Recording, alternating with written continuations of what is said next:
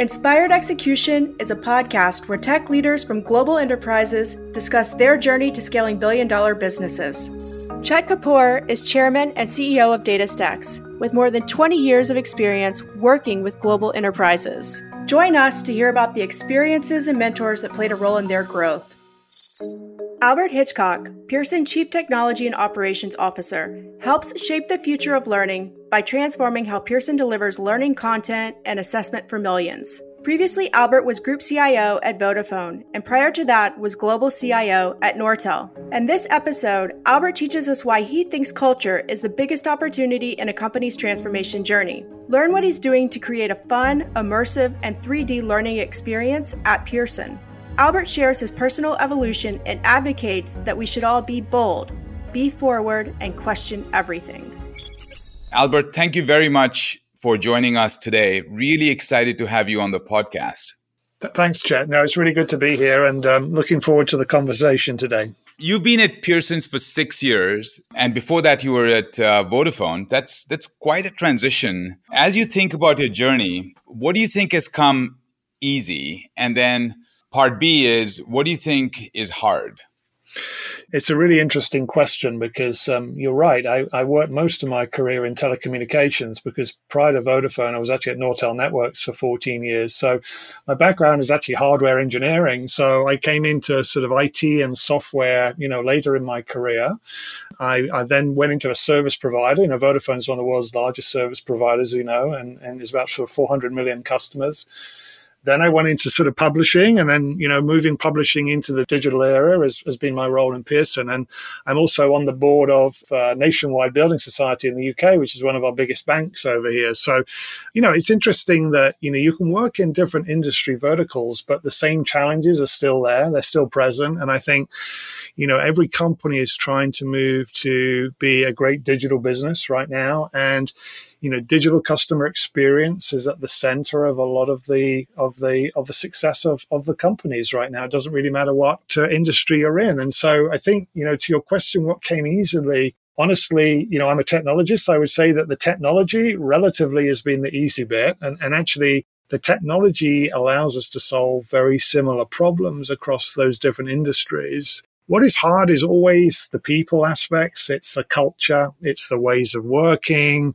It's, have you got the right talent? Have you got the right experience in the organization to transform it? And each of my roles has been in organizations that have wanted to transform themselves, have been rapidly transforming. And it's always the people element. It's the culture. It's how you change people's thinking. It's how you embrace a new type of culture.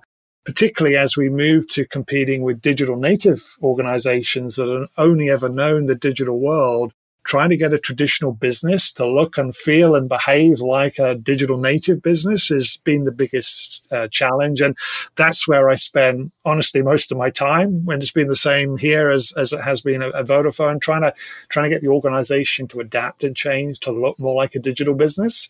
And to be a successful digital business is where the challenge is, honestly.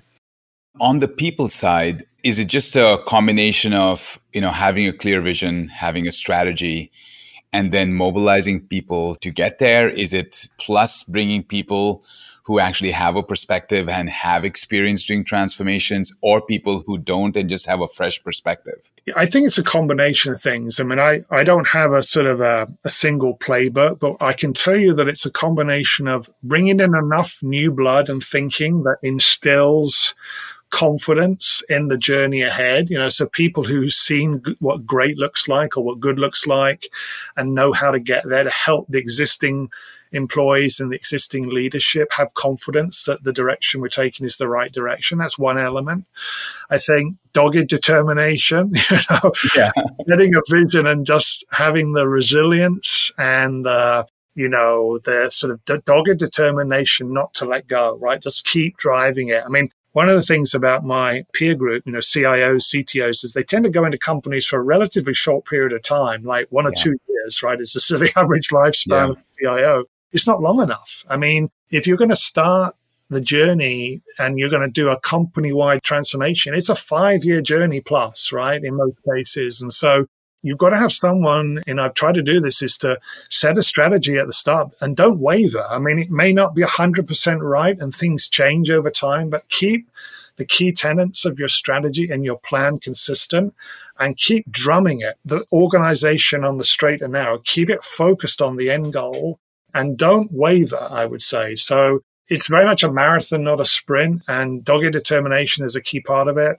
And then I would say the other thing is talent, right? You've got to have enough talent, particularly in your technology organization, to drive this change. And it's not just about technology talent, right? It's about understanding how digital business works, how digital business runs, how to be an effective digital company. And you need your technology leadership to have business leadership skills and acumen as well, so that they can talk the language of business leadership to drive the change. It's not just a technology change, it's a whole company change. You need digital leadership that embraces technology, but also the business as well. How important is it as you go, and you've talked about Pearson's digital transformation in moving to a single platform, similar to one like Spotify or Netflix. I keep thinking about the support from the board as well as the support from the folks that really get it. And everybody in between is actually working and transforming, but you need like unwavering support from the board as well as for all the people that are in the midst of the transition. How is that coming along? Yeah, I mean, I consider myself very lucky in that, soon after I came into Pearson in 2014, I had a number of engagements with our board that were incredibly positive about the sort of aspiration to take the company forward to be a digital native business, effectively a platform business. Now, not all the company understood it at that time, what it meant to become a platform business. And we've learned that journey together, honestly. It was an aspiration at the start. It was not something we had a concrete plan around. And we created the plan and we've had that dogged determination to implement it. And actually, it's come about that plan was the right plan, that becoming a platform business in our world is really an incredibly important thing to do because, we have an aspiration of getting online to 1 billion learners, right? And there's no way you could address 1 billion learners with the traditional business model. The only way you can do that is through a platform. And the reason that the sort of inspiration from Netflix and Spotify came about was this notion of a single platform delivering a content-based experience to every country in the world, right? Potentially every citizen who wants to engage can engage. And our vision is to do the very same thing, but in an educational context, right? If we can get 1 billion learners on our platform, if we can help to reskill society, that's our end vision. And so the platform construct allows that to happen. And of course, underneath that, there's the sort of the technology, we're built on microservices, it's in the cloud, it's on AWS, it's in multiple availability zones around. I can go on and talk to you a lot about the technical facts of it, but at its core, it's a single platform, a fantastic, engaging and fun learning experience that delivers great outcomes for people and allows us to impact society in a big way. That's the sort of the vision. And the board have been behind that from the start. And I've had a lot of support from CEO and leadership. And the exciting thing is that vision is now come about. We have the platform, it's implemented, we're launching new products and services on it, and it's scaling up. And that's the exciting thing, that you can see that what was just a sort of a vision on the back of a piece of A4 is now something that we've built and implemented and is now real. I'm a big fan and a student of platform economics because a lot of people, when they think about platforms, it just generally comes down to the stack, right? Yeah. Everything going through a technology platform, but a platform business, as you've said a few times, is hard to pull off, right? And especially as you are re-engineering your entire business, right, around technology as well as the business model itself. And I think it's something that we should definitely come back and talk to you more about. As I've talked to many companies who are transforming, the issues are the inertia of the current business model and the people parts, right? The technology pieces are hard, but it's not the biggest issue. Would you agree with that? I completely agree. I mean, that's exactly what I sort of said a little bit earlier, and that I think the people and the culture and the ways of working and the operational model and the organizational construct, what the org chart looks like in most traditional businesses does not suit the model of a digital native business. So moving from becoming digitally enabled to digitally native is a hard thing to do. And that involves all of the people aspects, all the cultural aspects, all the ways of working between ourselves and our key partners and our learners and our consumers and our faculty and content creators and authors and employers, and, to create that sort of flywheel effect between all those constituent parties within this sort of education ecosystem. And you need people who've had experience of doing some of that stuff, because it's very countercultural to traditional business models. And you were sort of alluding to that. We've got to bring in the thinking behind how to do some of that stuff. And that's where, my job gets exciting once we start putting all those things together and we start creating that flywheel. Moving a little bit to the technology aspects, education is changing. I had a chance to work at Google, and reskilling is a massive, massive problem, as you said earlier. You've talked a lot about AI and its role in transforming education. Give us your perspective on it and what your vision is. Yeah, I think, we see AI helping us in a number of ways, candidly. We're using AI for our customer service function, so robotics and using chatbots. And so, AI is helping us become a more effective digital enterprise. So that's a key and important factor. AI is helping us to create a view of the learner, right? It's helping us create a learner profile and understand your aspirations, understanding what you want to do, understanding what you're looking for. So, we've got this notion we call Pearson pathways, which is about helping a learner figure out what are the next steps. How do you get a career in robotics? How do you become a software developer? How do you become a lawyer, right? If we can help to put some of the constituent pieces together to help you deliver your goals, right? And ultimately to get employed. If you want to get employed, how do we connect all the dots between all the courses you need to do, the accreditations you need to do, the skills development you need to do, and then can we connect you with an employer? Can we connect you with a school who can then connect you with an employer? So building out that pathway digitally for you, AI is going to play a very important role there.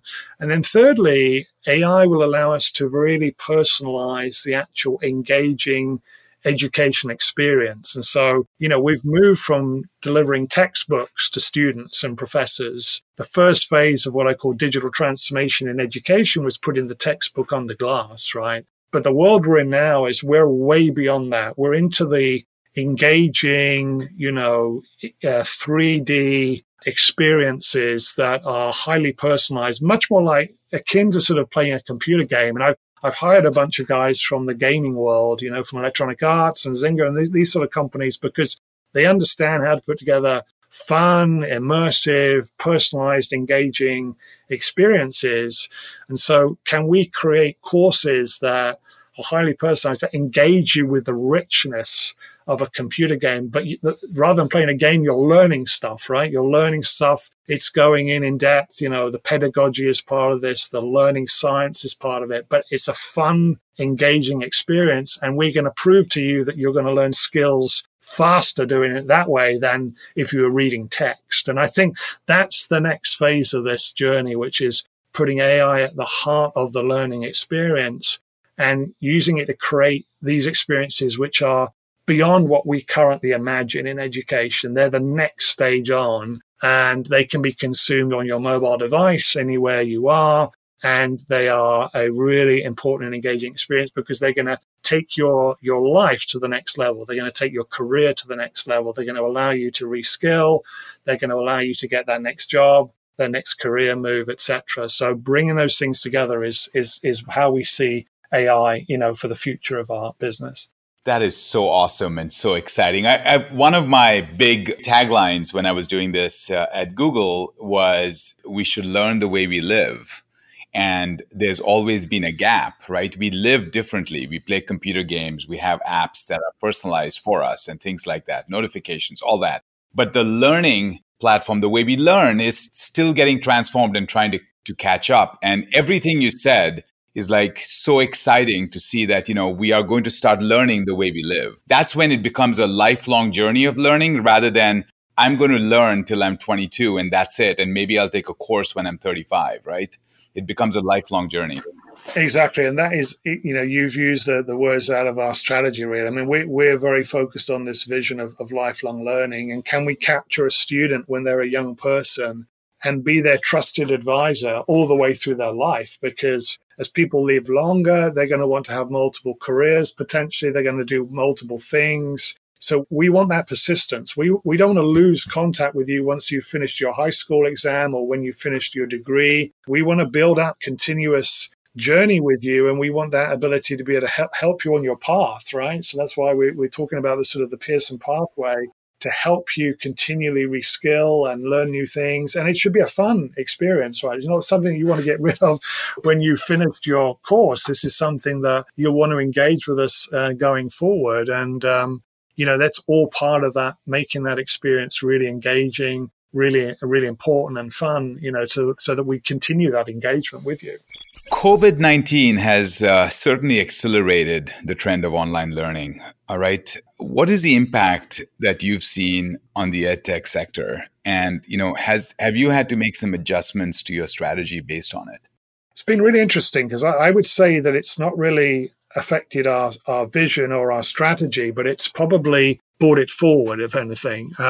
It's definitely accelerated the demise of print. It's accelerated the demise of the physical book, I would say, particularly in education and in an educational context. And it's driven the adoption of digital. It's driven the adoption of digital courseware.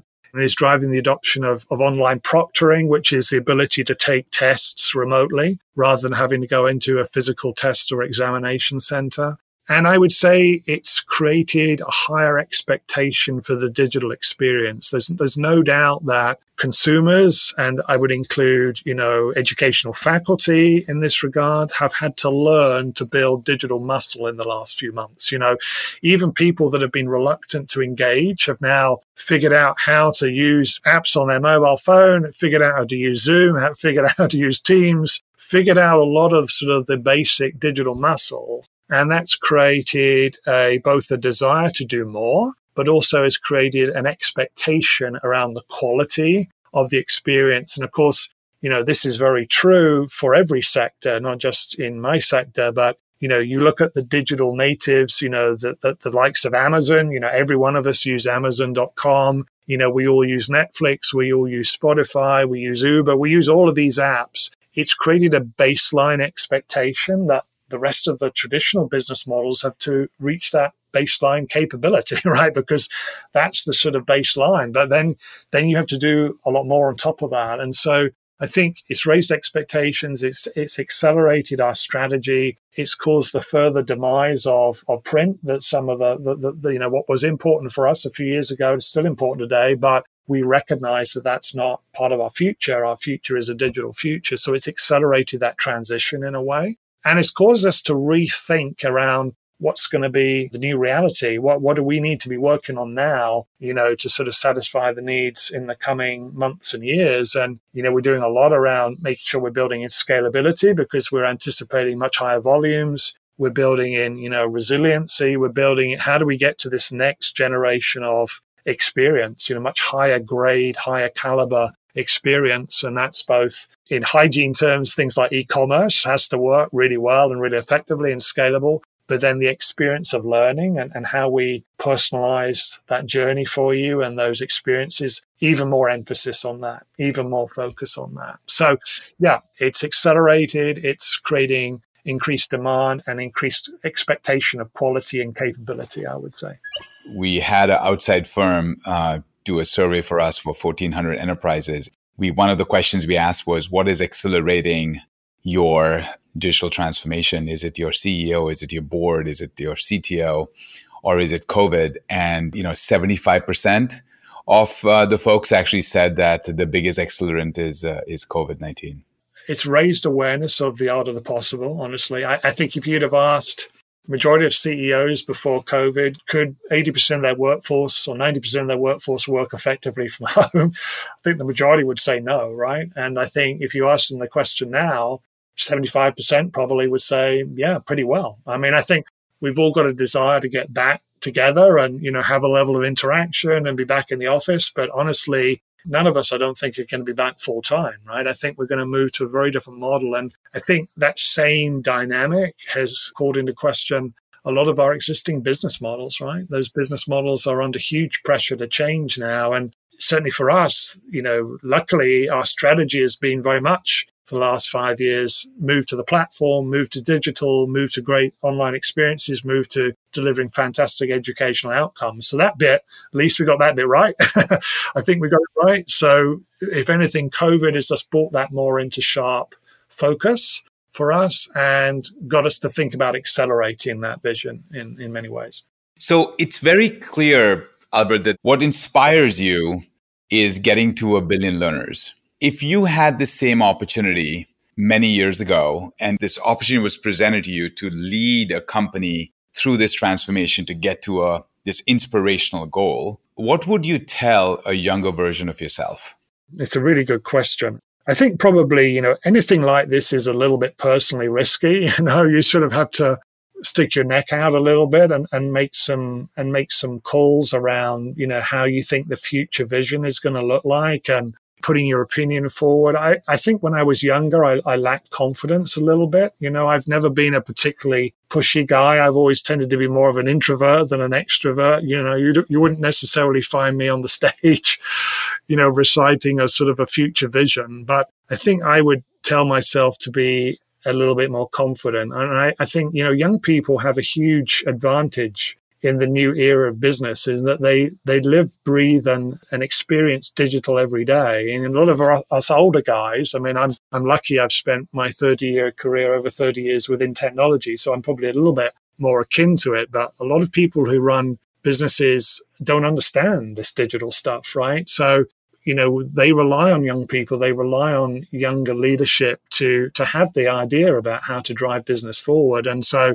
think if I was talking to my 25-year-old self or my 30-year-old self, I would say, don't doubt, right? Don't doubt yourself. Put your ideas forward, be outspoken, question why things have been done the way they're done, and, be bold and outspoken about your belief. And the chances are you're right. The chances are if you live in the digital world, what you're saying is going to be the right things. And we as older leaders in our organizations, we have to listen to young people, right? The chances are that what are they saying? A lot of what they're saying is absolutely right. And we don't want to be too blinkered. We need to be open and receptive to listening to our younger employees, without a doubt. Well, this is, Albert, this has been an awesome conversation. Really, really enjoyed it. Thank you very much for joining us. No, it's a real pleasure, Chet. And thank you for your time, and look forward to having further conversations. We hope after listening that you have some new ideas on how to make a fun and immersive digital experience, no matter what industry you're in. And don't forget, stick your neck out by being confident, and don't doubt yourself while you're doing it. Be bold and outspoken. Thank you so much for tuning in to today's episode of the Inspired Execution Podcast, hosted by Chairman and CEO of DataStax, Chet Kapoor. We have many more guests with phenomenal stories to come, so stay tuned. If you haven't already done so, subscribe to the series to be notified when a new conversation is released. And feel free to drop us any questions or feedback at inspiredexecution@datastax.com.